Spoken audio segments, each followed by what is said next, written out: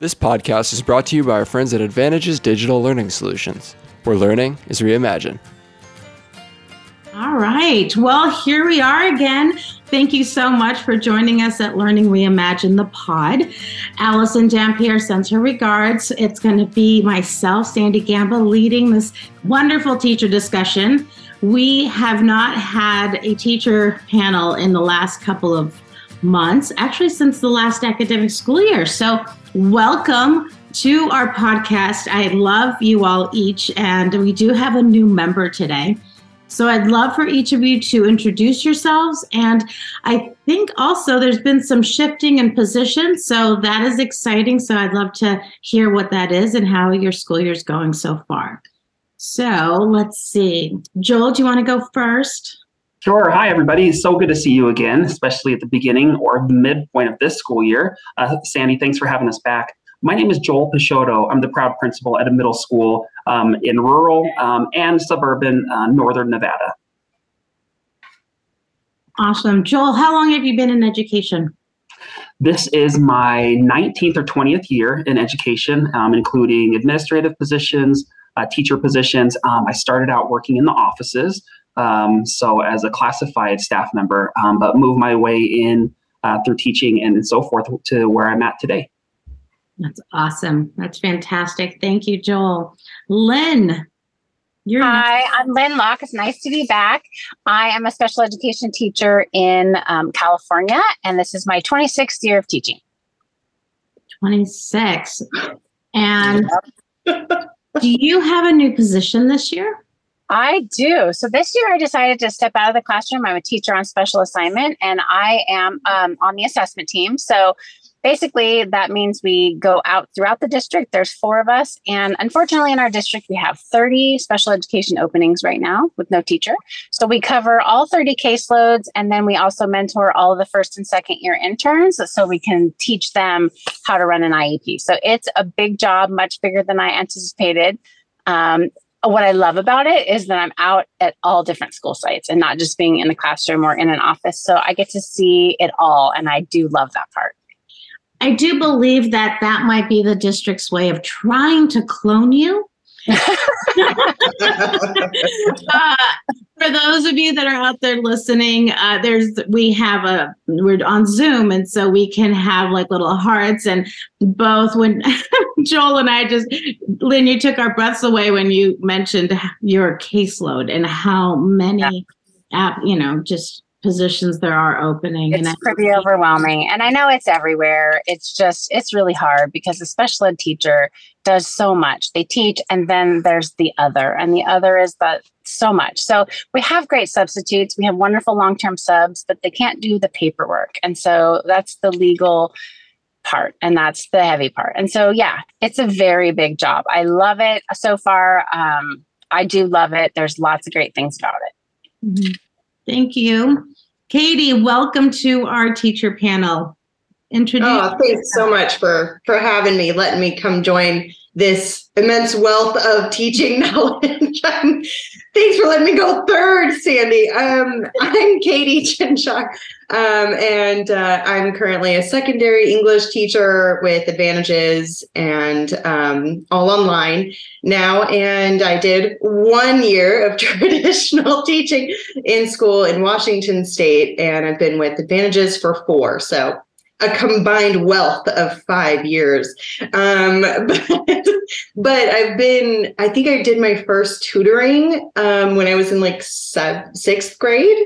So I kind of have always had this mentality of wanting to be in education and wanting to teach and be around students and the learning mentality. But yeah, my 5 years here has definitely helped me grow. 20 something years is definitely what I want to get to eventually. You will. So yeah, thank you for having hope. And I'm also the lead teacher as well. So I just try to be like a bridge, communication bridge between administration and the teachers. And that's been really fun. That's been a new position this year, this calendar year. And that's been exciting to explore with the company. We're very lucky. We're very lucky. And I really appreciate all of you getting on. actually, and Lynn, you mentioned some of the hot topics. A few that I do want to touch on because I know it's a very real concern for everywhere. We're whatever zip code we're sitting in, there is a huge need. So as we went back to school this past calendar year in August, September, what have you all felt in your schools? Do you feel like, did you lose a lot of teachers that didn't come back? And how are you dealing with that within your buildings? We did lose some teachers. We did lose, I would say, the most veteran teachers probably. I think just distance learning was just a lot and really a big challenge. So people who could retire did, for sure, I would say, in our district. And then just there's a lot of things that contribute to short staffing. My district is doing a good job right now of trying to get some incentives to hire because we have so many openings. But I think we lost a lot of veteran teachers because once they hit that possible or, early handshake or whatever, they definitely took the opportunity. And I don't think we're getting new teachers. We're not getting, we have colleges all around us where I live, and we're just not getting them. So I'm trying to encourage our upper management to go on college campuses and say what a great place we are and try to just get some people because we really need them. So I think we need to look at it. Yes, we lost a lot of our wonderful veteran teachers, but we really need to be getting new blood into the profession. That's such a big piece too. And looking at it differently because we are in a new world. And I think, like you said, just it's almost like grassroots, like go back and share your passion. You guys can make an impact. But how do you do that? We take for granted that funnel of new teachers that are new teachers that are wanting to be in your building. So those are great ideas. Joel, what have you felt? Similar to what Lynn's talking about, I think that I think all districts everywhere, actually, I would probably argue anybody who's working right now in any industry is probably feeling the pressure of some level of staff shortage. So our school districts in the same boat, especially when we talk about hard to fill positions, similar to what Lynn was talking about. There's a high need for special education teachers, aides, assistants, bus drivers. We just can't keep up with the salary requirements. The competitive salary requirements for some people to get them into the workforce. Our local university also saw a shortage of teachers entering the workforce or interested in even going through the education field. So there was a short time where we had less practicum, more student teachers coming out of the program. And so that was a little bit heartbreaking. So we do what we can, I would say, as administrators and current teachers, just to try to incentivize teachers and other staff members to try to make our own happy spots throughout the day, really celebrate the successes and the wins that we have every single day or in the position. I can't say it's easy, but like I said, name one workforce that has been easy. I mean, if you talk about retail, fast food, I think the general public has been, more or less pretty hard on some workers right now. And so a little grace goes a long way at our schools. So that's what we're trying to do right now to either incentivize or just really pat people on the back to make sure that they keep on going and are feeling supported every single day. So I think that has been probably the biggest struggle, Sandy, in terms of the question that you said. That's probably been one of the biggest ones this year. It has to be a huge challenge, and you see it every single morning. You're a principal, and so you see we don't have enough coverage. Have you been asked to have to be in the classroom in front of these wonderful students? Absolutely. And to the students' detriment, here we are, the administrators, back in the classroom every now and then. And then we always apologize to the teachers when they get back and say, we might have messed up your lessons. It's been a while since we've been teaching. But, I joke with that. We love being around the kids, and we'll do anything to support our teachers. So absolutely, we've been in that rotation of either covering a class or taking on a caseload of ourselves. I know that there have been a couple principals who have actually written themselves into the master schedule where they will take a class permanently just to do that. So I think very frequently we're all picking up extra duties. I'm doing some custodial stuff during lunch times after school to ensure that our custodial staff is supported because, as you would imagine, they are short-staffed as well. Even if we could be bus drivers, I think we'd be there too. So we do what we can. I think that more than ever, those tiers and levels within any sort of organizational system have kind of dwindled, and we're all supporting each other where we can for the kids in our community. Definitely taking a village. For sure. And Katie, what has been your experience? I know you mentioned online, and also you can lean on your experience from the perspective of a mom, because I know you have your son. So what have you seen? Yeah, I almost kind of have the opposite story for online teaching, because of course I feel like teachers always get to know other teachers and find other teachers. And I move all the time, and I always seem to end up surrounded by teachers. But it's been like this huge outcry from them, like, wait, you're online? How did you do that? How do you like it? What's the difference? What's your hours? How many students do you have? What control do you have? It's all these like, wait, well, I'm very interested in that. So I almost kind of feel like that repercussion on the opposite end, where teachers are looking for maybe something else to meet their financial needs, and then their time needs, maybe not spending so much time. And so it's been great having an online teaching job during the pandemic. That was a very, very big saving grace. And our teachers have, the few that we have, a little less than 10, have not only stayed, but I think been very thankful for the position and really love the autonomy that we provide them as well. So it's definitely kind of the opposite situation. But I do remember when I was in traditional classroom, that was before COVID. It was in 2017. 18 year. And it was very much like what you're talking about. There's lots of shortages, lots of covering, lots of time demands outside of work hours. I was happy to do it. I didn't have a kid at the time. I bet that would probably be different now.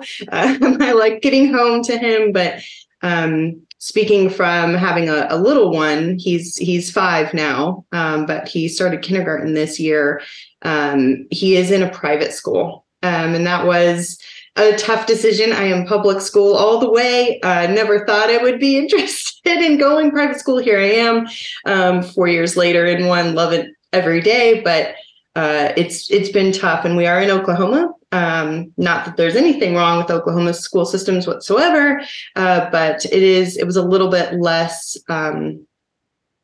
I was able to be a little less picky about my school district here than I would be in my hometown, per se, which is Seattle.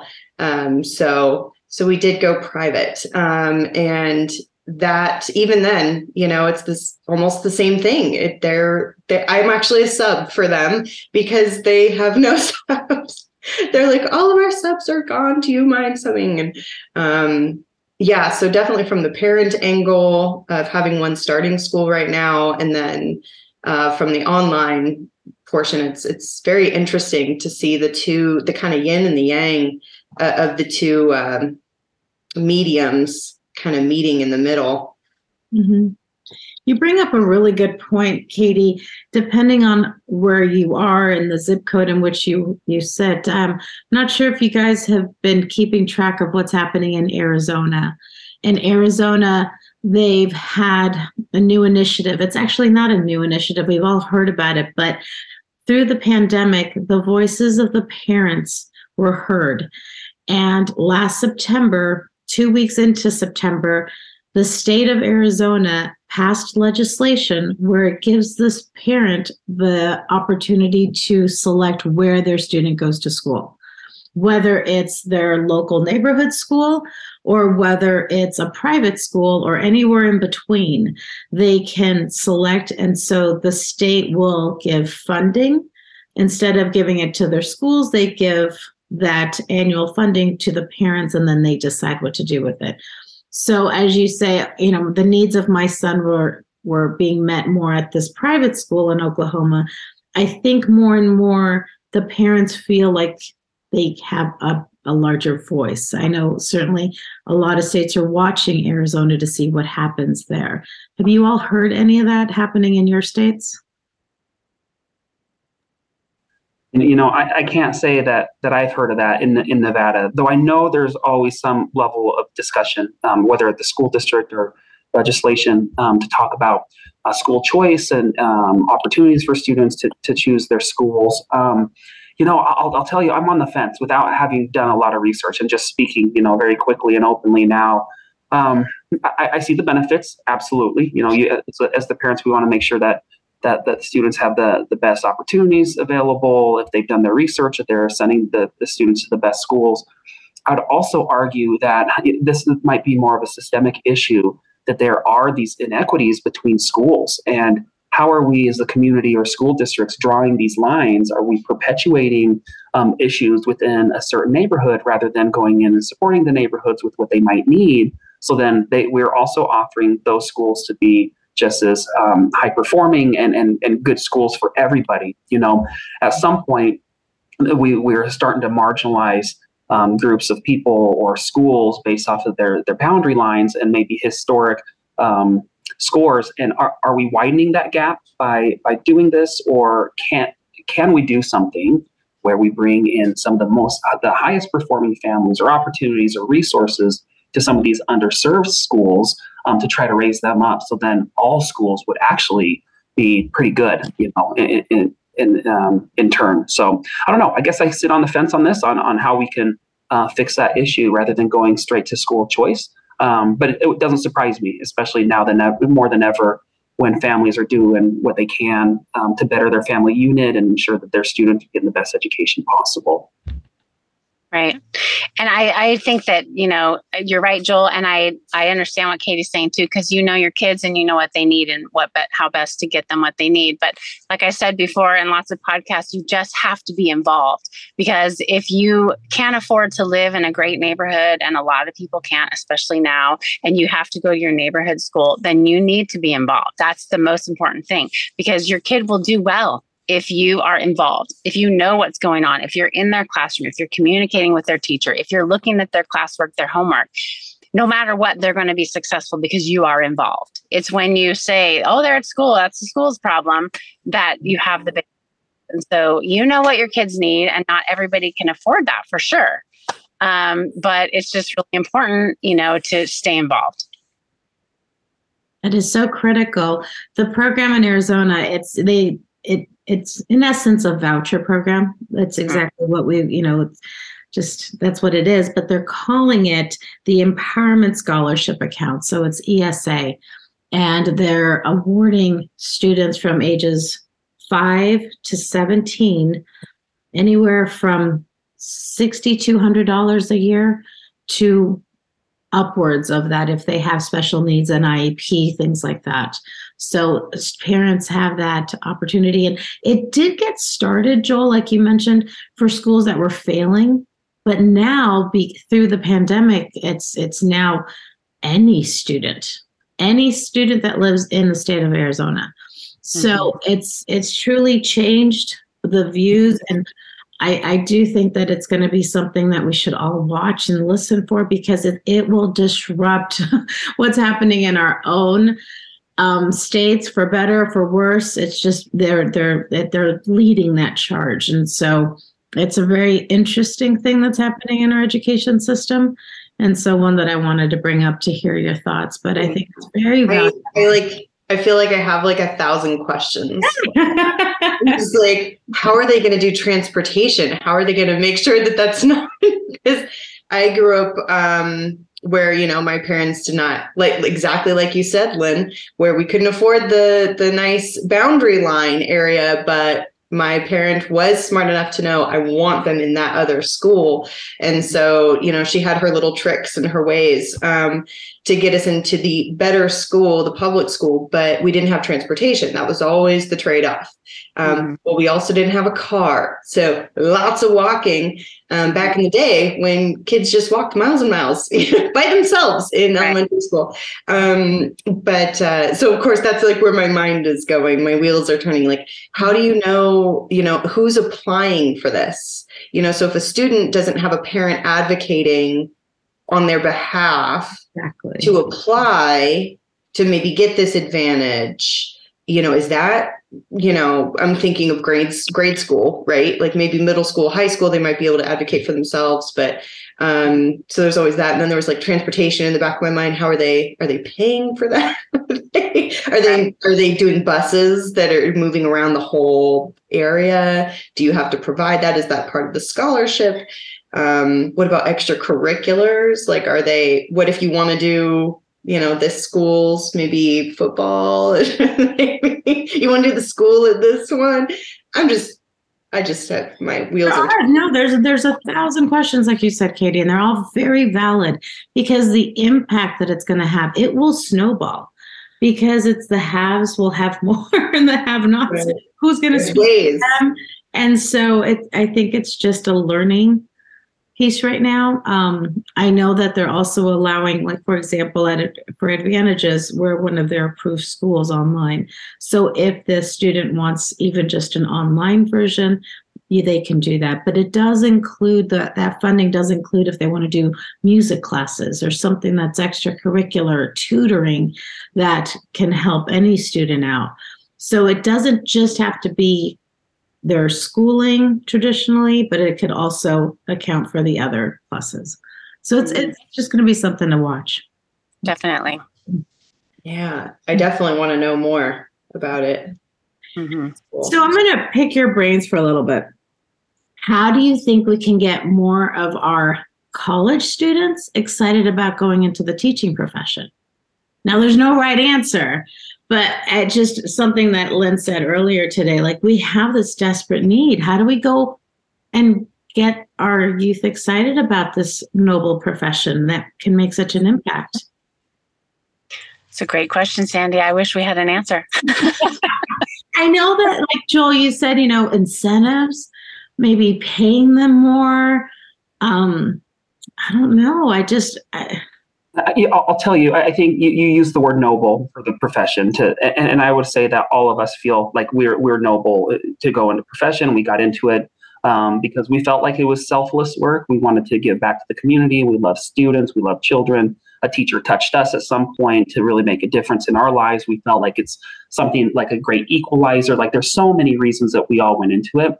But I'd say anymore, it's so easy to point the blame at a lot of people, professions, situations. And when we see or hear about schools failing based off of a one-time score, or students academically or socially regressing due to the pandemic or other reasons, or a lot of different domino effects like families losing their jobs and homes, and so then education doesn't become such a priority in the homes, and so then leads to social regression and academic regression. It is so easy to point the blame at a teacher or a school and say, why and how are you failing my child? Why aren't you doing enough?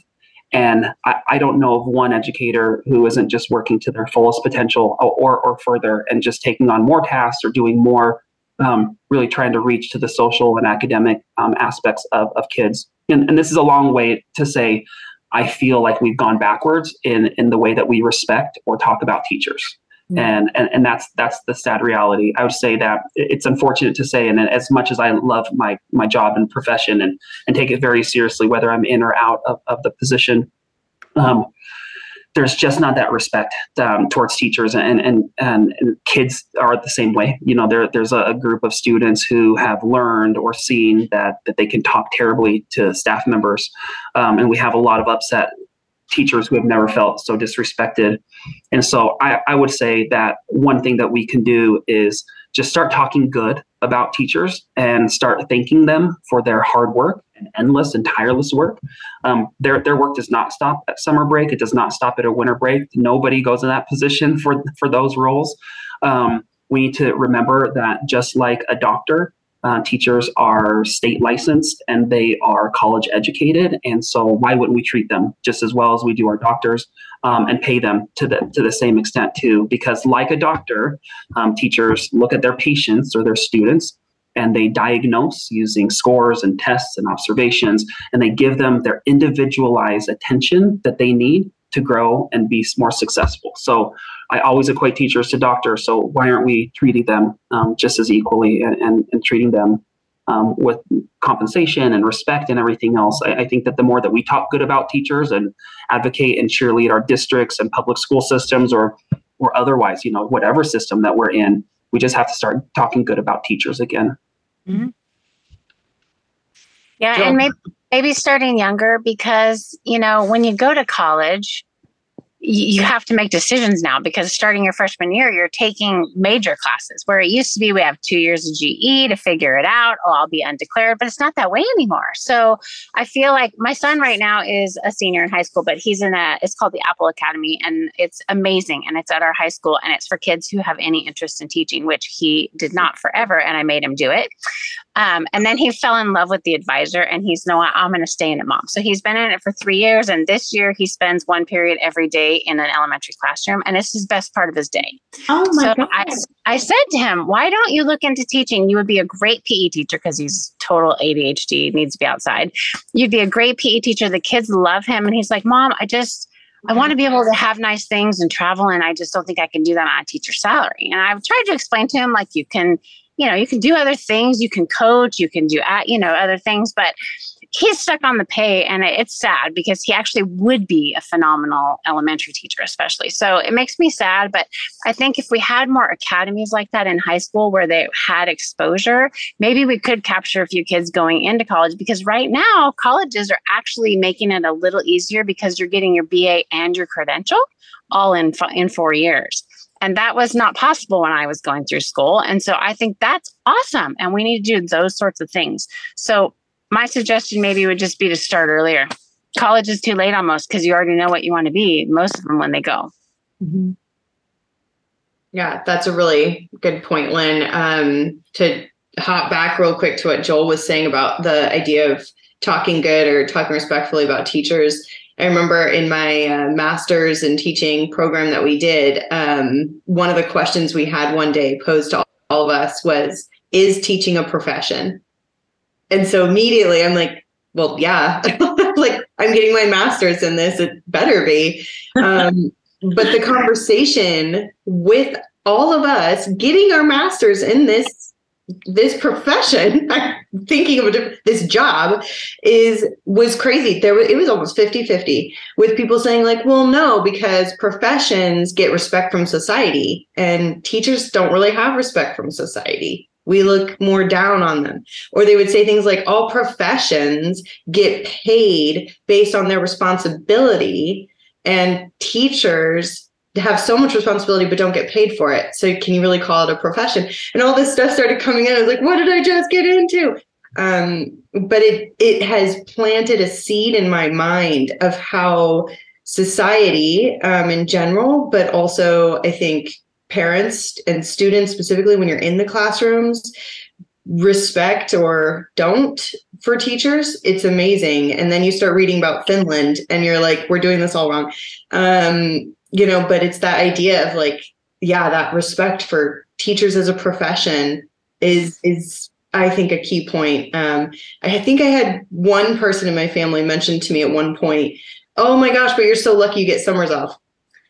That was a big conversation. And let me tell you, they never said that again. But but it is, yeah, that was just such a point, such a good point that I think you make. It really does start actually with the conversation and the way that we view teaching, and that I think will help change. And that actually came up when I became a teacher. I was over the moon. I was in the Army for 4 years. It was not what I wanted to do. I needed money for college. So I did that. But then I got to teaching and I was like, oh, dream come true. And then I got pregnant and I was like, what happened? I wanted to do this. Well, that's okay. I can teach and he'll go into daycare. But the pay and the daycare was almost similar. It was almost a 1-for-1. And my husband's an attorney. And so we said, well, one of us has to stay home. And he's like, I want to. And I was like, perfect. I'll go teach and you stay home. And we were like, wait, you can make quadruple what I can. And so it was this really confusing time where it was like, we're both professions. I have a master's in what I do. He has a doctorate in what he does, but we both have these professions, but the pay was so drastic that there was no choice. there was no choice. And so it's just like this thing that got taken away from me, which is why I'm thankful that I live in a technology age and I can go online now. But yeah, it definitely hit home that difference of like, wow, I don't feel like I'm a professional. That's so fascinating. That's so fascinating. And Katie, you mentioned Finland. For those listeners that are out there, give us a little insight. Like, we can learn so much from what other countries are doing right. So it's amazing. Tell us a bit, just real quick.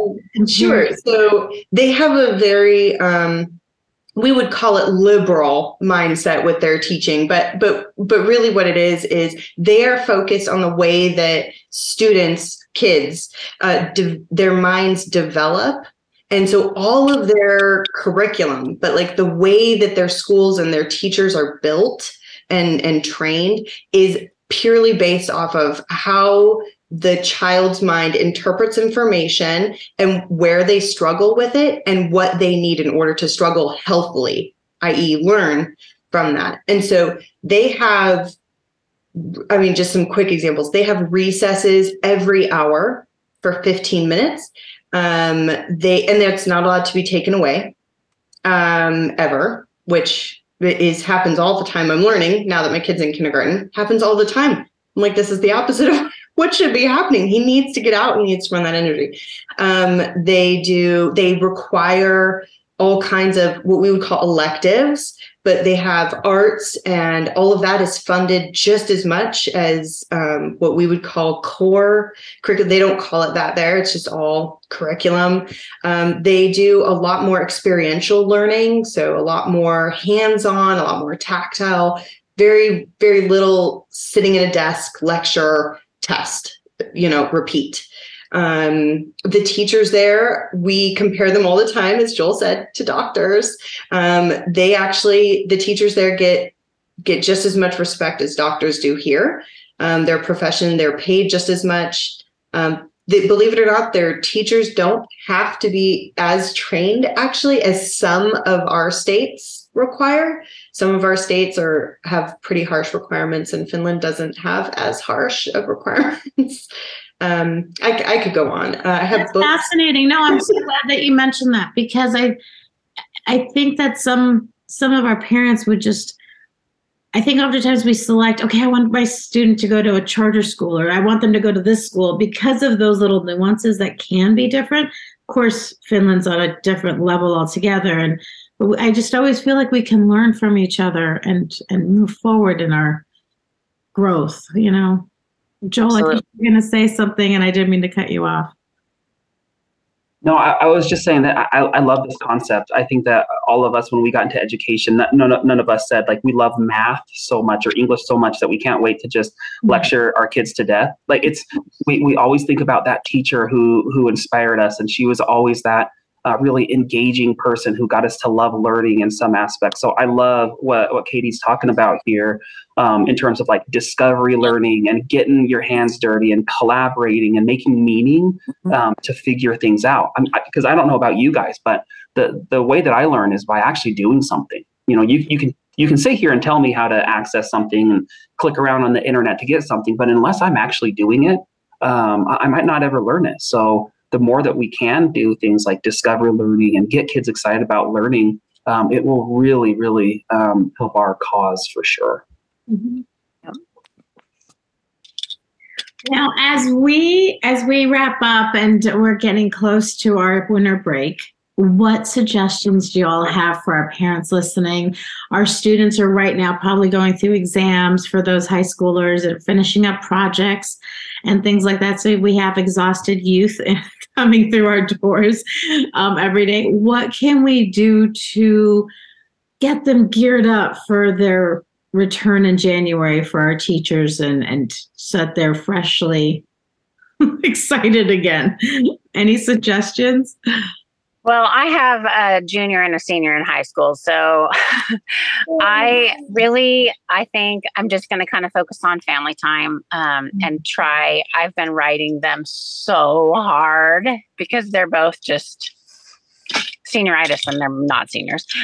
So I just think that honestly, once we get through finals week, we just need to, we're going to go on vacation and just be, because come January, we do need to hit the ground running again, but we're all just tired. All of us. So I think we're just going to recharge, spend some family time, and then hit the ground running in January. I think another big thing, I'm such a list person, organizing and plans. So of course, immediately I'm like, what's our list of goals? And what are our achievable steps to make them happen? And my kid's 5, but he loves it already. He does. He loves it. So that's where I tend to go with students whenever I have a student with a motivational, issue or point where we're trying to get them to, but they don't necessarily, they're not exactly excited to get there. I normally start with, name a goal, even if it's a personal one, it doesn't have to do with education. And a lot of times they'll say stuff like, I kind of want to get back outside a little bit, or I want to spend more time talking with this best friend. I don't see them very often, or something like that. And that can kind of draw them in and just get them back in touch a little bit with, there is good things coming forward. Now that you have a personal goal, what's one educational goal you can have? And maybe it's to, my math class is the hardest, but maybe I get a C on the next test instead of a D. Or so it's, I try to always start small, start personal, and goals and lists, You speak to my heart. I get it. And infusing the fun in there. So critical. Joel. I would say the same thing as what both of you were saying. We've heard so many families this year just talking about how much they need the family time and disconnecting. I don't think I've ever seen so many families pull out their kids either early or for an extended weekend or anything, more so than this year, just because I think that they're trying to fit in as much as that family time, just like Lynn was talking about. Everyone's just working so hard. They're being exposed to like a more rigorous and more routine-based environment that they've been used to for the last couple of years with pandemic years and maybe hybrid schedules or all online schedules. And so I think the kids and the teachers and the families are all kind of burned out. So I would say, to the listeners is whatever you feel is right for your family unit, go do it. Go disconnect, go enjoy time with the family, whether at home or on a vacation, whatever you can do. But for those listeners who are saying, but I want my kid to stay, academically charged, I'd say there's nothing stronger than picking up a book and reading it. Keep reading. Even as a former math teacher, I will say reading is the most important thing that you can do. So pick up a book, schedule some family reading time, in your living room or your dining room, or go to the library and pick out some books together and keep that enjoyment going for that week or two that you have off for break. It's really important, but certainly get in that family time for sure, whatever that looks like. I love that. I used to teach English at the college level, and I was reading these incredible articles that spoke about when was the last time your parents read to you? And these are adults. These are adults, and they're like, never. We don't do that anymore. But there were so many articles that had research that truly said there was significant value, even if you have adult kids, read a book together. And my two are now in college, and we'll pick up a book, and so we'll do this alternate reading. And I'm gonna age myself, but now I'm like actually having to use reading glasses because reading is a whole new level for me. I'm like, okay, wait, it's my turn, And but it can just bring just that family, whether it's just 20 minutes, 30 minutes, and you all get into this really cool story. So I love what you said, Joel. Thank you, and all of you, such great insights. I just wanted to wish you all a wonderful end of year. Enjoy your holidays. I know we still have a couple more weeks for that, but I know you're feeling it in your classrooms and your buildings. Thank you so much for all of your time today. We've had an incredible panel, and I love hearing all of your insights, and I know our listeners do too. So thank you for being on Learning Reimagine the Pod. If you all have any questions, any viewers out there want to learn from our incredible educators, please just send us a message and we'll get back to you. So thank you all, and I appreciate your time. Thank you so much for listening to Learning Reimagined. If you are enjoying this podcast, please help us spread the word by clicking the subscribe button or share your favorite episodes with families and friends, and leave us a 5-star review wherever you get your podcasts.